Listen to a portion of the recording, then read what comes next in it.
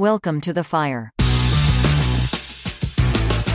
Welcome to the fire, boys. My name is Parker McDonald. And I'm Walter Lee, and we'll be your hosts on this episode of the Southern Collective Hunting Podcast.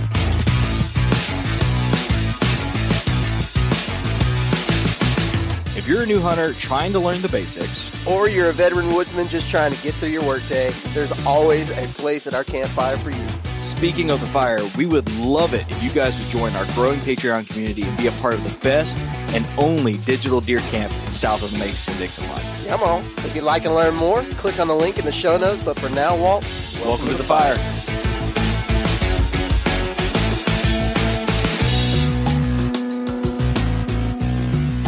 All right, guys, welcome back to another edition of the Southern Collective Podcast. This is your turkey edition.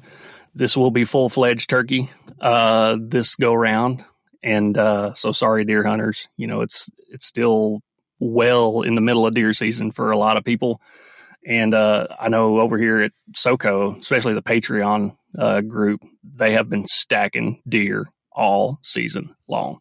I don't know. I think we've broken the 100 body count mark from all the Patreons. So these guys get after it. They've learned a lot. We learn a lot from each other, chit-chatting every day. And people are able to apply what they learn and be successful in every aspect: archery, rifle hunting, traveling and hunting out of state, and all that other good stuff. So there's a good plug for our Patreon. And we got a couple other things we need to mention here before we get into our interview with Jeremy French today. As you all know by now, you know, we are supported by Tethered. And since this is the turkey, one of the turkey episodes, we got to mention their M2 vest.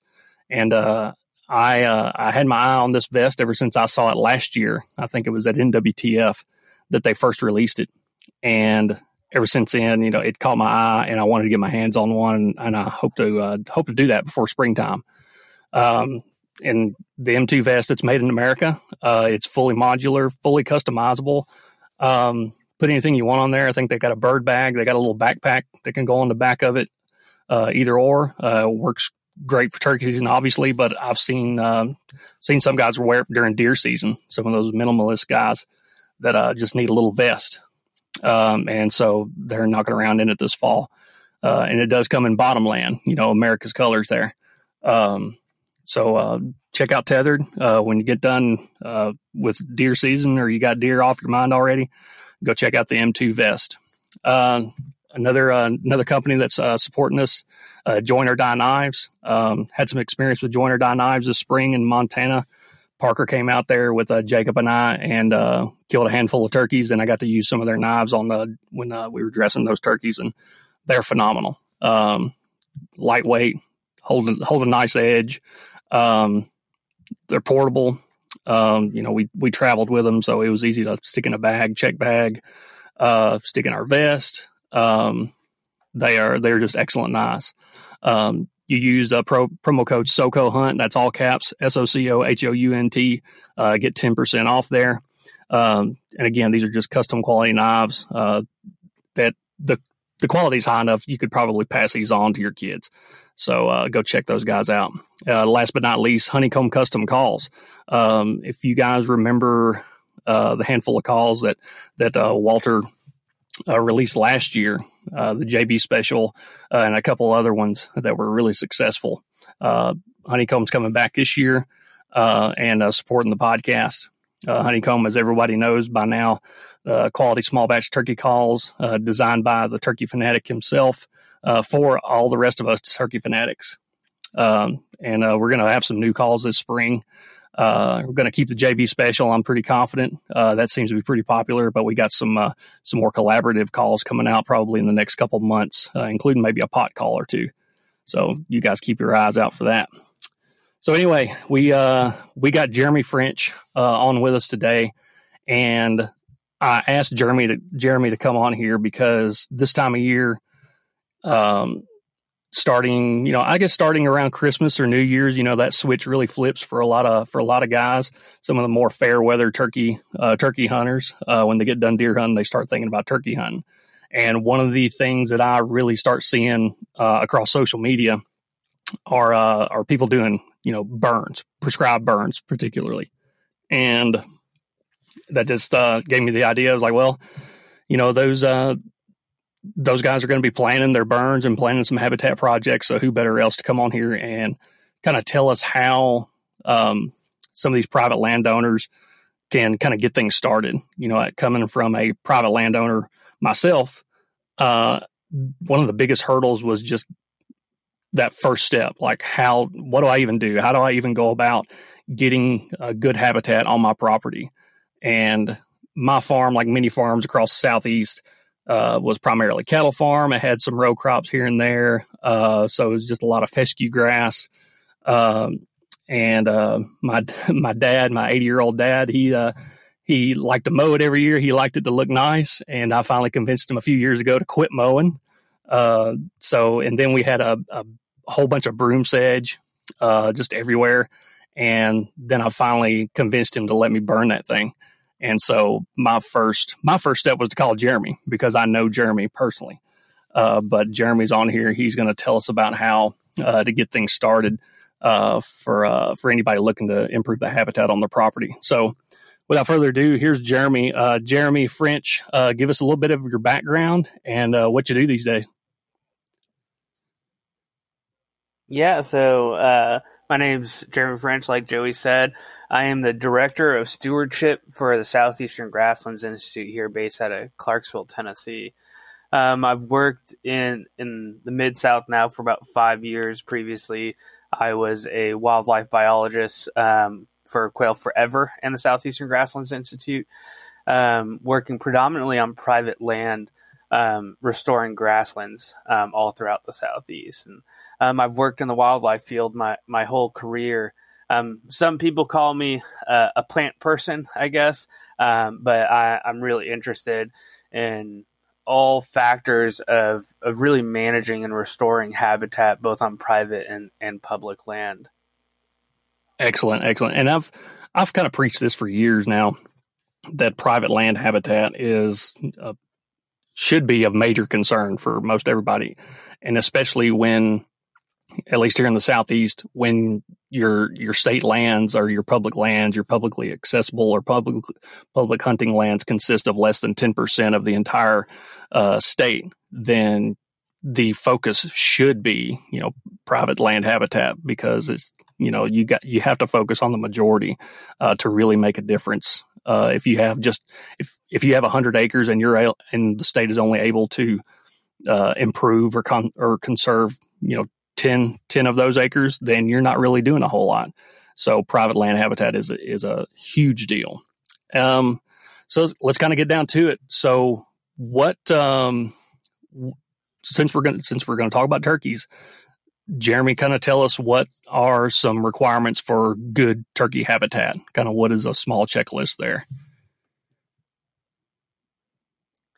Yeah. So what's really interesting about this is we're at a cool kind of transitional phase in the Southeast between realizing that historically we had really, really good turkey habitat. And I'm talking about pre-settlement. Probably about 50% of the Southeast, somewhere in there was a matrix between open savannas and woodlands. And when you ask me, hey, what's good turkey habitat? I'm going to say, man, if I could go hunt anywhere, I'm going to go find some open savannas and woodlands. Well, what does that mean, right? So in those open savannas and woodlands, you meet all the criteria for good turkey habitat. First, we've got some amount of trees, right? We've got good roosting trees.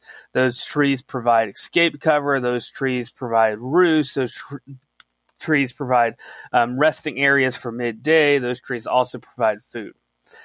That's one of the key components of, obviously, turkey habitat. Anybody who's hunted turkeys, we've all roosted birds before, and we know, they're going to be in those trees.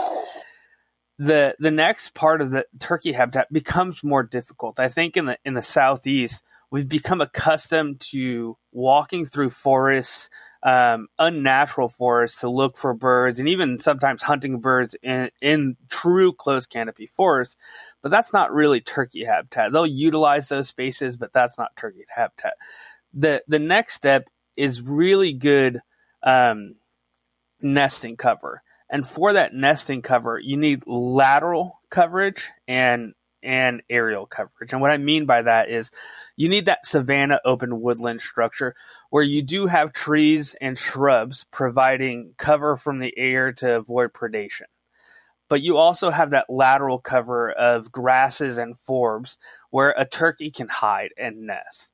I see all the time the same thing happen. A private landowner come to me and they're interested in turkey, and then I'll go out there and we'll look at all of their open areas, and there's this split, right? So we have our forest, and their forest comes right up to the edge of this field, and then they have a mow line at that field. Really, we're taking the two best parts of turkey habitat there and destroying it. They really need that ground cover. They're ground nesting birds. They need that escape cover, and we need this in the biggest blocks available. Now, if we're talking about private lands, maybe a big block for you is 1 or 2 acres, or maybe, it's 10 acres. But whatever we can get that habitat on the largest scale possible, it's going to increase occupancy. It's going to increase, nest success. It's going to do really good things. And then that last part is going to be brooding, right? We need these insect-rich environments for turkey poults to exist in. And that brood cover needs to be close to all these other covers, right? And so, again, we get back into that picture of a savanna, where we need all these flowers and grasses that are providing nectar resource for bugs for all these poults to feed on constantly. And then that is close to, roosting trees. It's close to good cover. So really what I like to paint the picture of in people's mind when we talk about turkey habitat is picture a savanna. Picture a savanna where you have 10 to 15 large mature trees per acre, and then the ground layer is dominated by forbs, so flowers and grasses and some shrubs and stuff like that. That is ideal turkey habitat. Now, me as an ecologist, I've always come at how we restore habitat from the perspective of somewhat historical. So I'm going to look at most areas in the Mid-South and say, hey, this should be X. It should be a savanna. It should be a prairie. Prairies are also great turkey habitat as long as you can get the roost trees involved. But some people will say, hey, I only own true mesic forest. What can I do there? And you're kind of in a little bit of a catch-22. But I would say the last portion of turkey habitat is that wintering habitat. So in the winter, we see a shift of occupancy where turkeys go from predominantly being out in these open, grassy areas, and savannas, prairies, woodlands, and they shift more to wanting to be in woodlands and forests. So having that scale of habitats on your farm, and you can, or on your property or on your state land, you can figure that out, right? You could say, okay, I've got 100 acres of closed canopied forest, and on 20 to 30 of those acres, I'm going to cut those down to where I have 10 to 15 mature trees per acre. And then on 20 of those acres, I'm going to leave it a little bit thicker with trees. And then on the last percent of those acres, I'm going to leave it true forest. And then you encompass essentially all the year's needs of that turkey's habitat. Now, does that mean that turkey's never going to leave your farm? Absolutely not. But you are providing very valuable refugia and nesting habitat, brooding habitat to really lift the flock in your area to be able to sustain more birds. Got it. Now, we're still going to kind of stay on turkeys primarily, but I did want to mention or get some more information. I think it was NWTF many years ago that kind of coined the phrase, what's good for the bird is good for the herd. Does that ring true, in your experience, when you're trying to make good turkey habitat, does that still benefit so many more game and non-game animals? Absolutely. And I would take that even a step forward further at times. I would say what's good for the ecosystem is good for the herd and the bird. if we're managing, especially in the Southeast, if we're managing that savanna habitat and that open habitat, I mean, we're benefiting bats, we're benefiting pollinators in these open savanna systems. When we think about like deer, for example, there's about 1,000 pounds of forage for a deer in that per acre. If we compare that forage load to a closed canopied forest, an unmanaged, unnatural closed canopy forest, there's probably about 100 pounds of food per acre. Now, that's a stark difference. All the time in deer hunting and deer management, we talk about the number one factor other than genetics for antler growth is nutrition. Well, if you're telling me that I can, have this open habitat that's got 1,000 pounds of food per acre, and I'm not putting seed out there, right? I'm not food plotting it. 1,000 pounds of food per acre versus this habitat that has 100 pounds of food per acre. I'm going to choose 1,000 pounds all day. So in that way, we can have, our cake and eat it too. If we've got really good turkey habitat in incorporating these open savannas and these open woodlands and these open spaces, we're going to have really good deer habitat. We're going to have quail habitat. We're going to have, great pollinator habitat, bird habitat other than quail and turkey. We're going to have great bat habitat there. It's going to encompass so much of that we're missing in the Southeast. From an area, when I say the Southeast, I consider it, about a 24-state region. But when we consider that, probably about 50% of that area used to historically be what we'd call savanna, right? 10 to 15 trees per acre, open, grassy understory full of flowers. Another 10 to 15, 20% was true open prairie, right? So now we're sitting at like 60, 65% entirely open. And then the rest of it was a mix of forests and, wetlands and stuff like that. Well, when I say now, we've lost about 99% of that open habitat. It's fescue fields, it's crop fields, it's closed canopied forests. When we ask, what's good turkey habitat or why are turkey numbers falling or any of those questions that, you and I are friends, Joey, so I'll send you them sometimes, screenshots of like, oh yeah, it's this or it's that. In reality, the biggest, factor facing turkeys or facing a lot of wildlife in the Southeast is that we've lost that open habitat. And we're focusing too much on solving all these other issues when really what we need to be doing is restoring those fescue fields and restoring those unnatural closed canopied forests and recreating all this open habitat that's going to be good for turkeys, it's going to be great for deer, and it's going to be great for all the non-game species as well. Right on. So we've kind of covered, what entails good habitat and why, great habitat is important. So let's kind of get started with a landowner's perspective.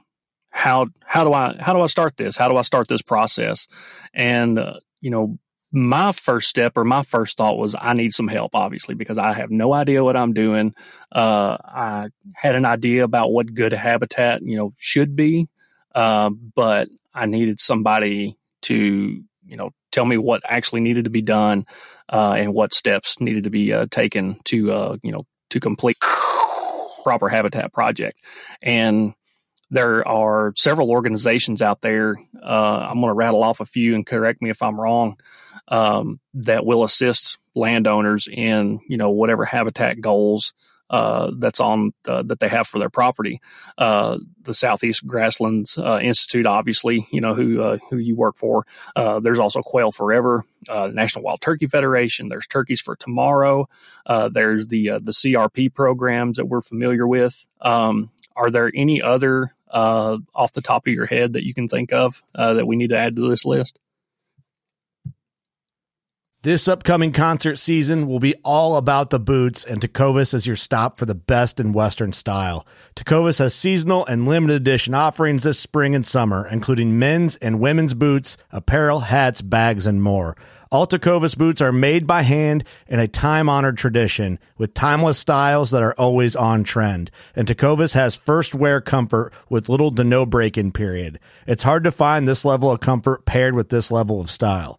Stop by your local Tecovas store, have a complimentary drink or two, that's WCB style, and shop new styles. The smell of fresh leather and friendly staff are at your service. Many stores even have leather custom branding to make your boots truly personalized. And with regular live music and events, there's no in-store experience like it.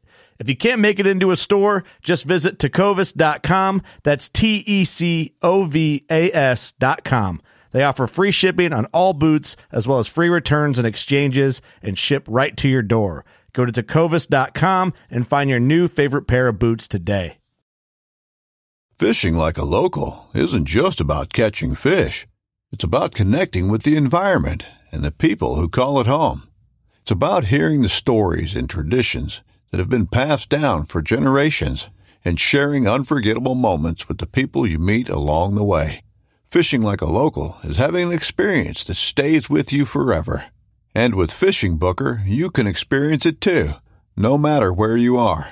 Discover your next adventure on Fishing Booker. With threats to our nation waiting around every corner, adaptability is more important than ever. When conditions change without notice, quick strategic thinking is crucial. And with obstacles consistently impending, determination is essential in overcoming them. It's this willingness, decisiveness, and resilience that sets Marines apart. With our fighting spirit, we don't just fight battles, we win them. Marines are the constant our nation counts on to fight the unknown. And through adaptable problem solving, we do just that.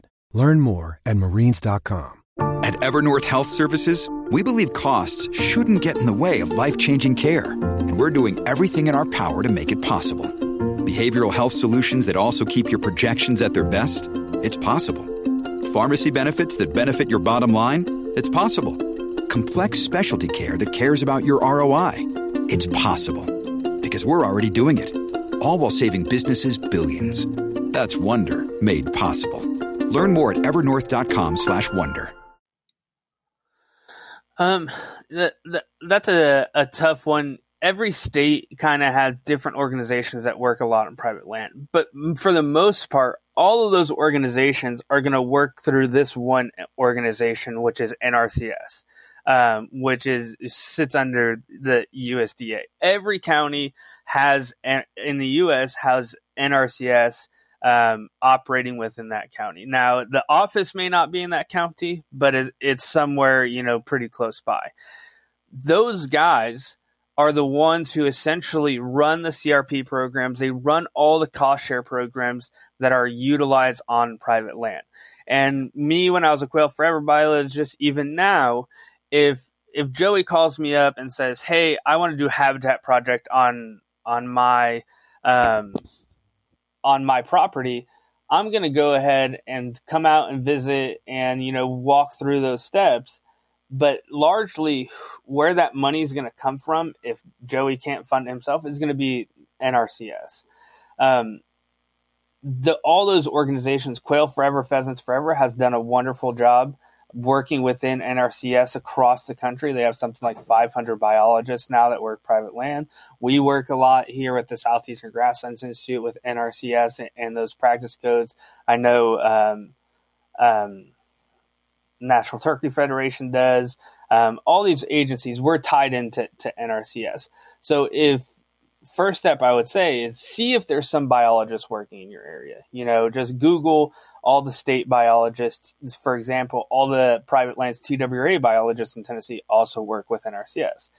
And if you can't find someone to reach out to, the next step I would go is just walk into your local NRCS office, figure out where it is, and walk in and say, "Hey, my name's Joey Bell. I own this property. I want to do some habitat improvement." And in that office, if they don't have an expert on wildlife habitat or a wildlife person, they will know who to call. They will be the person that says, "Hey, we're going to get this person out on this visit," because that's really their specialty. Those guys are the go-between and really are great at connecting landowners to people who are the experts in that field. And they're really good at finding creative ways to get landowners paid for these habitat projects. I'm not always about, I work with a lot of landowners who don't want to get paid. They just want to do it. They're still going to help you the same. And all these biologists, Quail Forever, Southeastern Grasslands Institute, NWTF, any biologist that works on private lands, they're going to help you whether or not you want to get paid for it. Oftentimes, it's easier for me to help you if you don't want to get paid for it. So first step, I would just figure out on your state website where there's biologists. And if there's none, reach out to NRCS and then just go from there. Got it. Now, correct me if I'm wrong, the primary method of regenerating that natural historical habitat is probably prescribed burns. Would you say that's correct? Like when you evaluate a property, is that more than likely the first step, at least?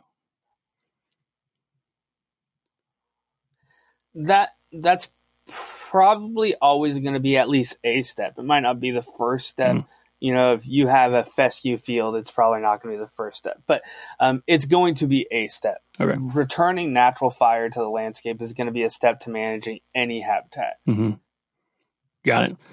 Yeah, burning is a hot topic all across the Southeast, especially in the last handful of years when the turkey population discussion has really come around, and habitat is at the forefront of that discussion too. And so you're seeing more and more involvement with burning and just habitat improvements. But I kind of wanted to focus on burning because, like myself, I had zero clue about what to do regarding a burn. I was confident that my farm probably needed some burning to kind of get things going around there. And so I want to focus on, what you go to a farm. Okay, we need to do a prescribed fire. What do we need to burn? When do we need to burn it? As far as, seasons, spring, summer, fall, does it make a difference in your goals and what you're really trying to do when you burn? And also, how often are we burning there? So kind of cover those three things: when to burn, what to burn, and how often. Yeah, so I would say, again, this is going to vary farm to farm, but a very 10,000 foot layer is most ecosystems in the Southeast are what we'd call pyrophytic ecosystems. And what that means is they evolved with fire or to utilize fire. Any of those ecosystems, open savannas, open fields, prairies, woodlands, they need fire to stay in good health. So, and they need fire in the right season. So I'll start with when to burn. Of all our history and all recordable data in the Southeast, the natural fire season for the Southeast is from about September to mid-February. That is the A+ window of when to burn. 99% of fire historically, going back hundreds of years, whether it was natural fire, which definitely occurred all throughout the Southeast, or it was native lit fire that occurred all throughout the Southeast, that fire happened in that window. And, so much time, you could read books of early settlers talking about like the autumn fires and the fall fires and the winter fires where all the prairie grass died. Or dried and burned. That is your window. About 1% or 2% of fire historically occurred outside that window. Now, you can use fire as a tool, but 99% of the time, when I go to recommend a burn, I'm going to recommend that burn in that window. And it's for a lot of reasons. One, we have the least amount of negative effect on all the critters out there. Anytime we're doing habitat augmentation, there's an equal opposite reaction. In the winter, most of your ground living critters are either hibernating or they're hiding or they're under. So we're not going to have a big kill off there. We're not going to have a big kill off of pollinators. Obviously, birds aren't nesting. So there's a bunch of positives to burning throughout the winter. And on top of that, we don't have to get too deep into the weeds. When we talk about trying to restore historic habitat, we now live in a world where everything is over nitrogen, right? Every farm field, every fescue field, it's got more nitrogen in the soil than it historically had. A lot of these open areas, I deal with a lot of people that say, well, if I just let this grow up, it explodes to trees. Well, the problem is that there's too much nitrogen in that soil now, and it historically wasn't there. So how do we remedy that? The way we remedy that is we burn in the winter. What that does is, one, everything above ground that turns black, that has a little bit of nitrogen in it. But because we're burning in winter, that's our wet season, it will run off that creek and blow off into other areas before it is taken into the soil. One of the number one causes of an increasing nitrogen in the soil from a habitat perspective is spring burning or summer burning. It's from root sloughing. So when we burn these prairie grasses or these savannas, largely the nitrogen adding is going to come by killing plants and then the roots then dropping off and decomposing into the soil. When we burn in the winter, 90% of those plants are dormant. They're not going to drop any roots or very little roots. And we're long-term able to start kind of restabilizing that system. So often what we get, and this kind of gets into how often when I'm restoring a place, the first couple of years, it's going to blow up into trees. It's going to be a sweet gum or sycamore. It's just going to be kind of crap. Once we start getting a series of burns through, we're going to start knocking it down and knocking it down. So for most projects, I'm looking at a 1 to 3 year burn return interval. And that means that if I'm burning, 2023, I'm looking at coming back in 24, 25 and hitting it again.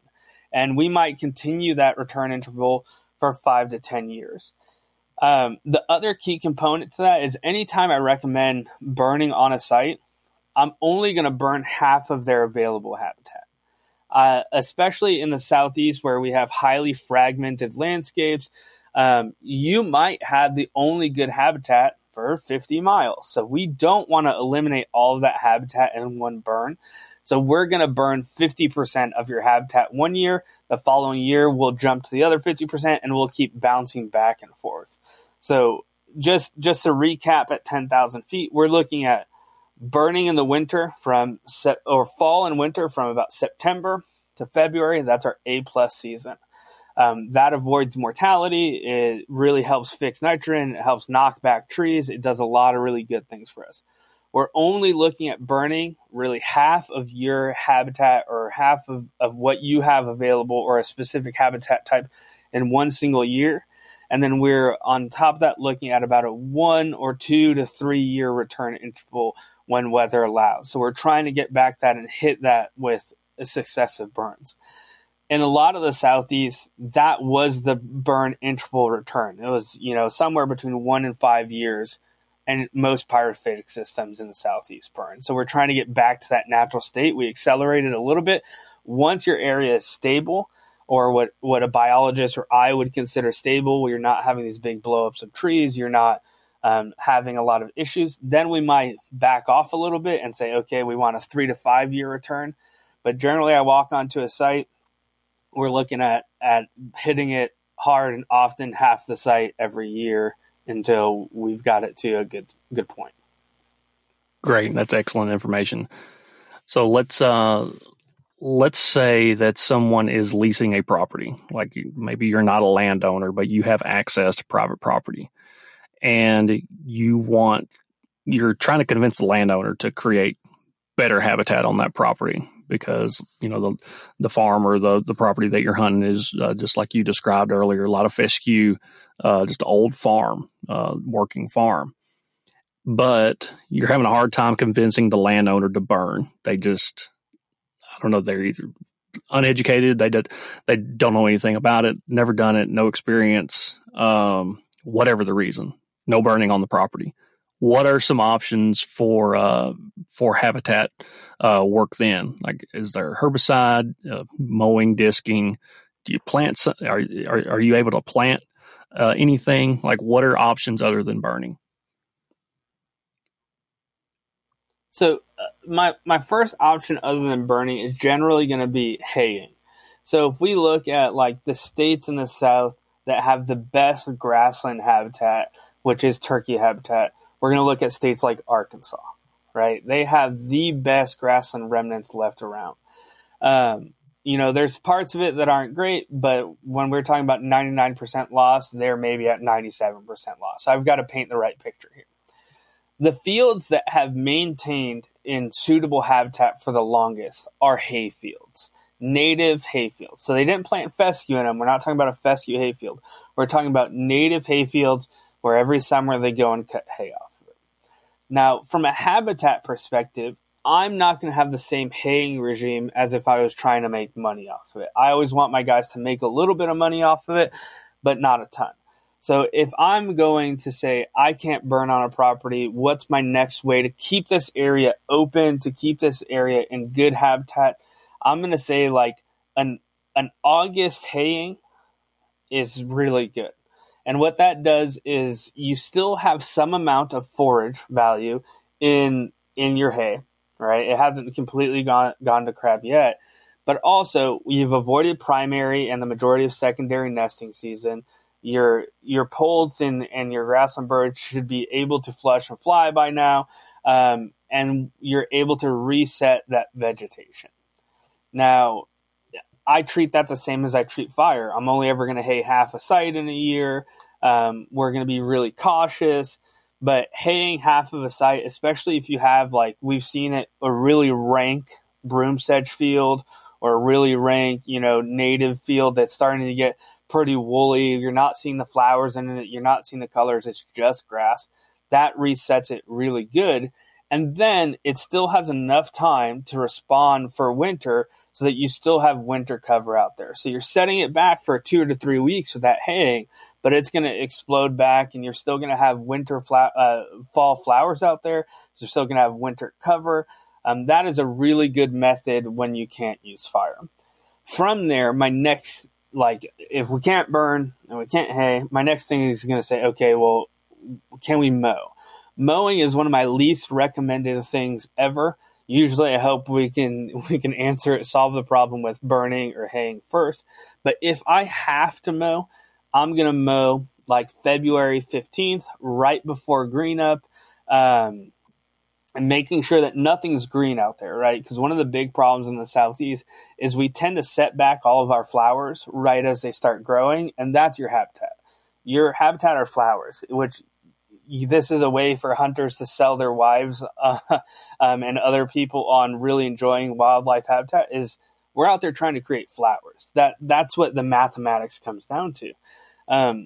So we want to, February 15th, before anything's really green, any flowers are really green, we want to mow that high at about a foot. And just that one mowing, same thing, half the site, let it respond, we'll knock back a bunch of things. On the herbicide side, any mixed in with any of these, herbicide can be used. If we're burning, so like I've got a bunch of sites that I manage that our fire hasn't done a good job of killing trees. What we're going to do is we're going to mix that fire with herbicide. So we're going to go out in the fall, either before or right after a burn, and we're going to treat a bunch of saplings. We're going to hack and squirt them. We're going to basil bark them and really try and knock those saplings back. And that same technique can be used with fire or haying or mowing to knock saplings back is using herbicide in that manner. Now, the last thing, for the most part, I'm almost never going to recommend disking. There are situations where disking is very, very beneficial. So like if you were to go buy an old crop field and you wanted to turn that crop field into something that is more beneficial habitat, a disc is probably going to be your best friend because you're going to be able to winter disc that and really stimulate some forbs. Now, the forbs that you're going to stimulate, they are valuable to wildlife, but they are not as valuable to wildlife to say as if you were to have like an old prairie remnant or a savanna remnant on your site. So disking is a tool that can be used like any of these tools, making sure you're in the right setting. You got an old crop field, disc it, it's going to make it better. If you've got a prairie remnant or you already can see some flowers on your property, if you then disc it, you might lose those flowers. You might be doing a bad thing. And kind of using all those tools in conjunction to make the best thing. And I would usually say that we're in a place in the Southeast now that you don't have to make these decisions on your own.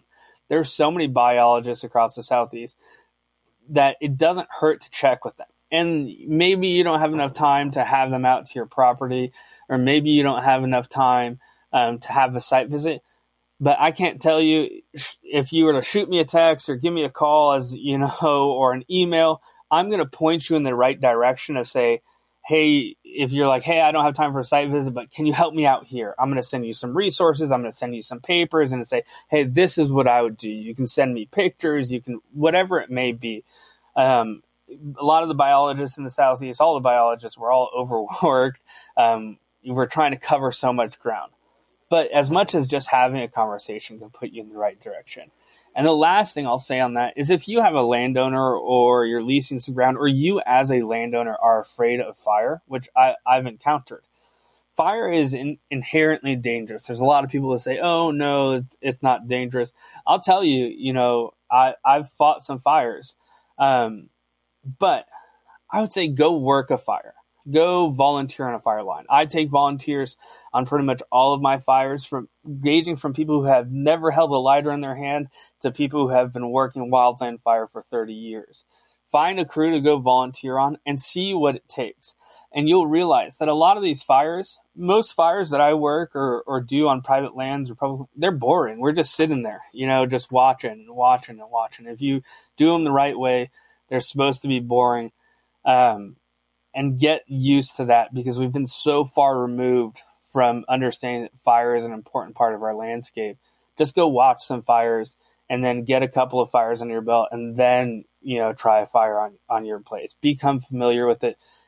Fire is the best and cheapest habitat tool that we can use in this country.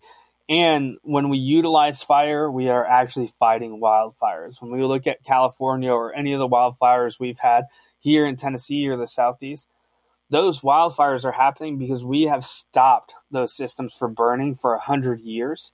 And the fuel load has accumulated so much that all it takes for a fire to rip across 1,000 acres is someone's hot tire to touch it. So by managing those fuel loads on your property, you are defending your property against wildfire. Good deal. Let's kind of pivot now and talk about timber. If there are several properties, that you can see, either on X or just whatever, that are primarily just hardwoods. There are no pastures. And what are your suggestions for like timber stand improvement on those properties?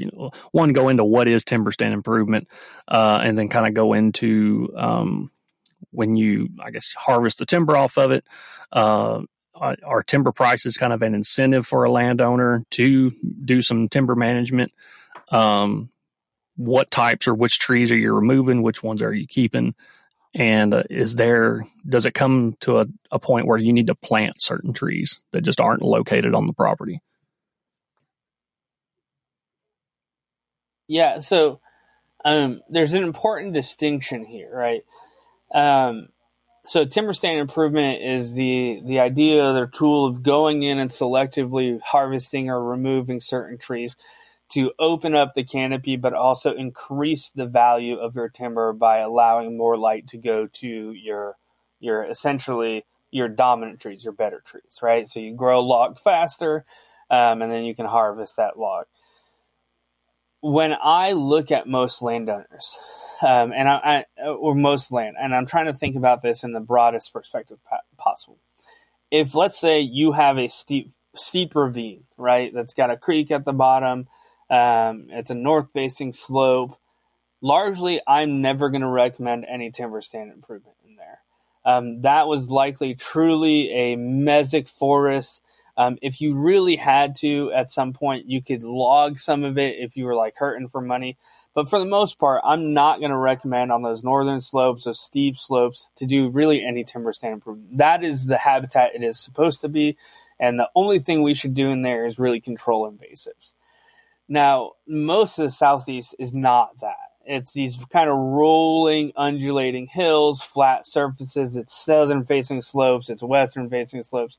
Those are the slopes that I'm going to go in and say, okay, we should start targeting a lot of these mesophytic species. So these maples, these sweet gums, these species that have unnaturally started to dominate these systems.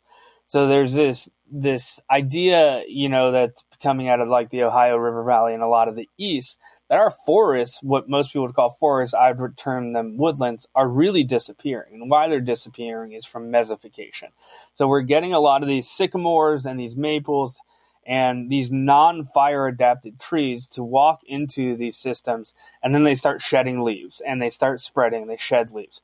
The leaves of an oak tree burn a lot better than the leaves of a maple tree, and that's because oak trees like and require fire. So there's this transition. So that's the first thing I'm going to target. I'm going to look, if I'm on a flat rolling plain, I'm going to look to target my maples. I'm going to look to target pretty much most anything that's not an oak or a hickory, or a walnut. Now, on those slopes, I would start with, on those tops, I would start with hack and squirt, cut and drop. I'd really just start to open it up. And at some point, you have to make a decision of, okay, am I doing this for the ecosystem? Am I doing this for habitat? Or am I doing this for money? There's overlap there for sure, but you have to decide what drives you. Because if you're doing it for the ecosystem, which is what drives me 99% of the time, I'm probably going to open it up a little bit more than if I was doing it for the money. If I'm doing it for the money, I might leave it a little bit more closed to have more saw logs in there. But oftentimes what you'll have, if we look at it from a micro level, is let's say you have 3 oak trees within 10 feet of each other. Those oak trees, all 3 of them are competing with each other for resources. You're only going to be able to harvest one of them, or it's going to take 100 years. So in that situation, I'm looking, okay, which oak tree do I want to keep? Which is the straightest? Which has the best form? And then I'm going to remove the other 2 from either hack and squirt or felling them or however. So you have all these interactions of, one, you don't want too many maples. I never recommend, if it's native, right? If it's native to your site, never remove all of them. You want that diversity. But if you've got too many sycamores, too many sweet gums, start there. Once you feel like you've got that under control and you can run fire back through that system, fire is a part of TSI, then you can start selecting what I call your champion trees. Me, from a wildlife person, I'm generally, as a champion tree, I'm looking for the oldest, most gnarly looking oak tree that's got the huge branching branches. I want the trees that can have 50 turkeys roosting in it and it's not going to bother it. I want the trees that's going to put the most acorns off. I want the tree that's going to provide the most habitat. If you're looking from a saw log perspective, that might not be what you want, but it's what I want. And that's how I would go about doing that TSI, is get your mesophytic species under control, then start selecting your champion trees. If you're trying to get to that savanna area where, a lot of the Southeast was, we're looking at selecting 10 to 15 trees per acre that we're going to keep. If you want more of a woodland, which we also had a lot of, which is still really great turkey habitat and good habitat overall, we're looking at 20 to maybe 25 mature trees per acre, and keep that in mind and say, okay, what do I have to do to get there? And start making hard decisions. And once you start making those decisions on trees, the first 10, 15 trees are easy. Then you start getting to like, oh, I like this tree. I carved my name in it, or I killed a turkey under this tree, or I did this.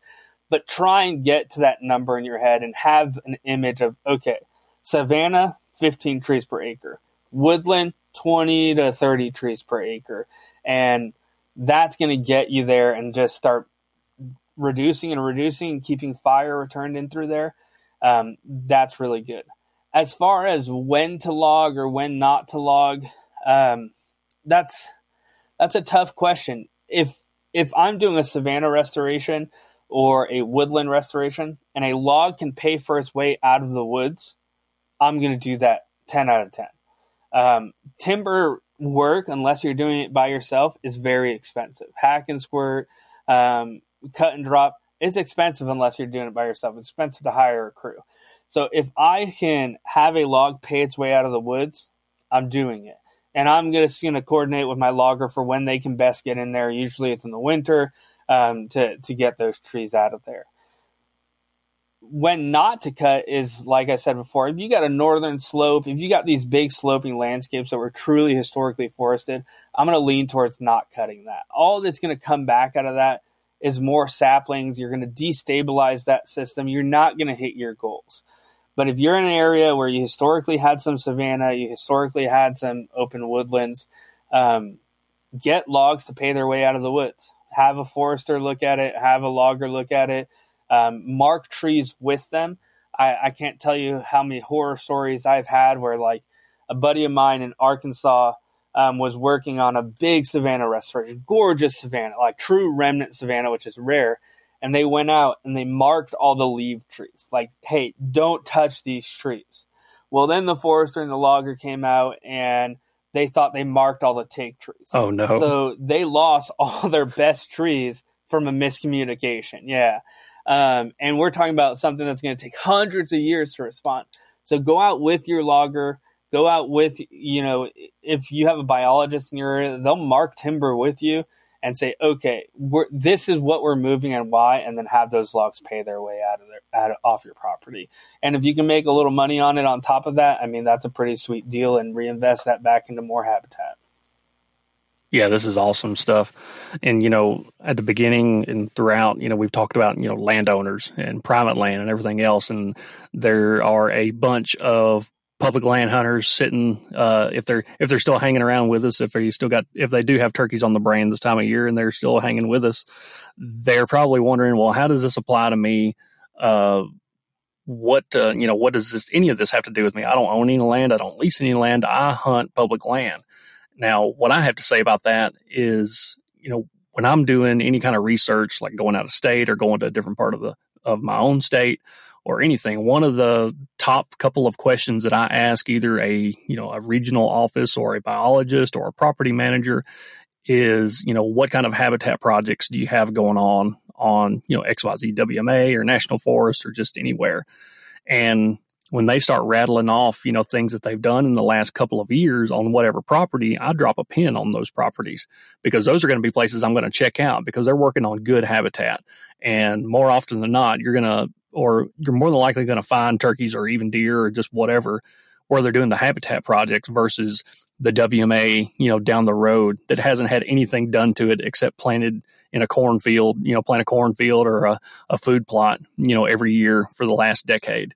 I'm going to focus on those habitat projects.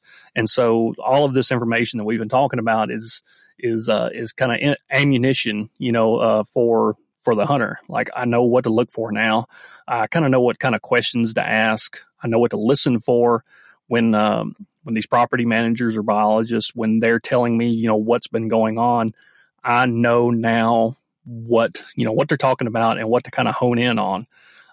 So, like I said, mostly this is, for, private landowners or private land hunters or just anything to do with private land. But the public land hunters are going to benefit greatly from all of this information. I kind of mentioned food plots, and we'll leave this as our last topic, I guess. Food plots are, I don't really know how to describe them. They're almost like the backbone of private land deer hunting anymore. It seems like. And so let's say somebody, that's all they can do. Okay. I have this property. I either own it or I lease it. And the only thing I can or am allowed to do is plant a food plot or create a food plot or food plots. What are there good food plots? And what are they? And kind of give us your opinion or your guidance on if I can only plant a food plot, what do I do? Yeah. But before I give you that, I do want to add one thing to the public land listeners out there. I hunt a lot of public land, as well. And one of the things that's been hard in the past 10 years is a lot of public lands want to do savanna restoration and want to do these open habitat restorations. And they've gotten a ton of blowback from the public. And me as a biologist, I looked at it and I'm like, oh no, we're finally getting what we want. Like, no, this is a good thing. But anyway, I mean, that's basically what I was looking, or that's how I knew. Flatland? Whatever the question. Yeah, it's flat land. I guess some people in Florida would call it hills as well. It's not really, I wouldn't think, enough to funnel deer. It could. There's some areas that it could. But yeah, pretty much flat. Okay. With little rolling hills. So thick stuff. I mean, you think about a clear cut, a cut over, the kind of area that you're talking about. I know, to be honest, like the place I hunted this morning, it's not a big, huge area, but it's very similar. Just that sage grass. It's not really a clear cut, but it's kind of got the same type of features. So I know what you're talking about, and I do know that it does seem like in those type of areas, calling is a lot more effective. And maybe it's just because of what you're talking about, or what Matt said earlier. They can't see, so they got to come, right? Like they got to get there. So tell me a little bit about that. Is that type of area where you first kind of started learning some actual, rather than just going out and blowing on a grunt tube, you actually have kind of technique with the way that you grunt? Did that question make sense? No. Sorry. I didn't really end it like a question. I ended it as a statement. So is that kind of like that type of area, hunting that type of place, is that where you feel like you've developed this technique? Yeah, if you mean like by the area, it had a lot of side cover. So a deer feels comfortable with cover that's pretty close, as tall as them, maybe to their back and all. They feel real comfortable in that, and it is a lot harder for them to just like see like it is in open woods. You know, like Matt was talking about earlier. If a deer can stand at the edge of a hill, or maybe it's a pine thicket or something, or look in those woods and see if a deer's there and they're not coming, you know. So this type of area would be an area that you could call in, and a deer couldn't necessarily see you. They may have to come 20, 30 yards from where you're at to be able to see right where that grunting come from. I gotcha. All right, let's talk about this story. I want to hear the story about this, and then we're going to basically do the same thing. Let's just break down like kind of the way that you called, the way that you did the whole thing. So I guess just start from the top, man. Well, I ended up basically taking vacation for this week, and the wife wanted me to kill some deer because I haven't been killing deer. Managing your habitat that's going to create usage all year round, as opposed to this food plot that maybe is going to get used for 2 months. But if you got to, I'm going to say find something that's low, find something that's open, something that puts off flowers. And the real key to that is something that is not going to be invasive in your habitat. I can't tell you how many things that us as hunters have planted that have destroyed thousands and thousands of acres of habitat by accident. A big thing right now is this miscanthus grass that is spreading throughout the southeast and was really, pioneered by hunters. So find something like clovers that aren't going to be super invasive. They're not going to really walk out of your plot, but also they're going to provide what you want and what you need, and hopefully you see some turkeys on them and can get after them in the spring. Yeah, and going back to, it was early in the episode where you're talking about the amount of food that's in, proper habitat, prescribed burns, an area that regularly has burns. You mentioned 1,000 pounds an acre. There's no food plot in the world that could replicate that amount of food. And also, going back to, just having to put in so much effort to maintain a food plot. And I can speak on this from experience because, my dad loves to have a food plot. He likes to just go sit out in a deer stand and just watch critters, in the afternoons or just whatever. So he likes the food plot just because it brings stuff out there. And but the amount of work to maintain a good food plot, like let's say you just have 10 acres of, at your disposal, and you plant that 10 acres and you maintain a food plot on that 10 acres. Versus prepping that 10 acres to burn or to have proper habitat. You're looking at, let's say when you do a burn, you're maybe doing a couple days a year worth of work, cutting your fire breaks. And even on the years that you do burn it, that burn takes a day, less than a day.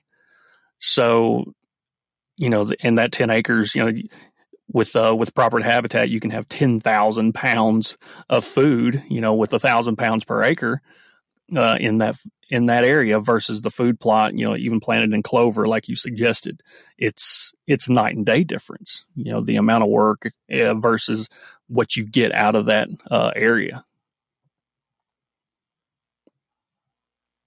Another thing to consider there too is if you're a deer or a turkey, I try not to anthropomorphize animals. I try not to give them human tendencies, but sometimes it helps, right? If you are, traveling, Joey, and we both travel a lot, you get sick of eating the same thing over and over. You're like, I want to go home, get a home cooked meal. Well, deer and turkey and other animals, they are preferential browsers. So they're going to eat different things. And, they're going to look at this and say, I need something else right now. So the more diversity you have on your landscape, is the better.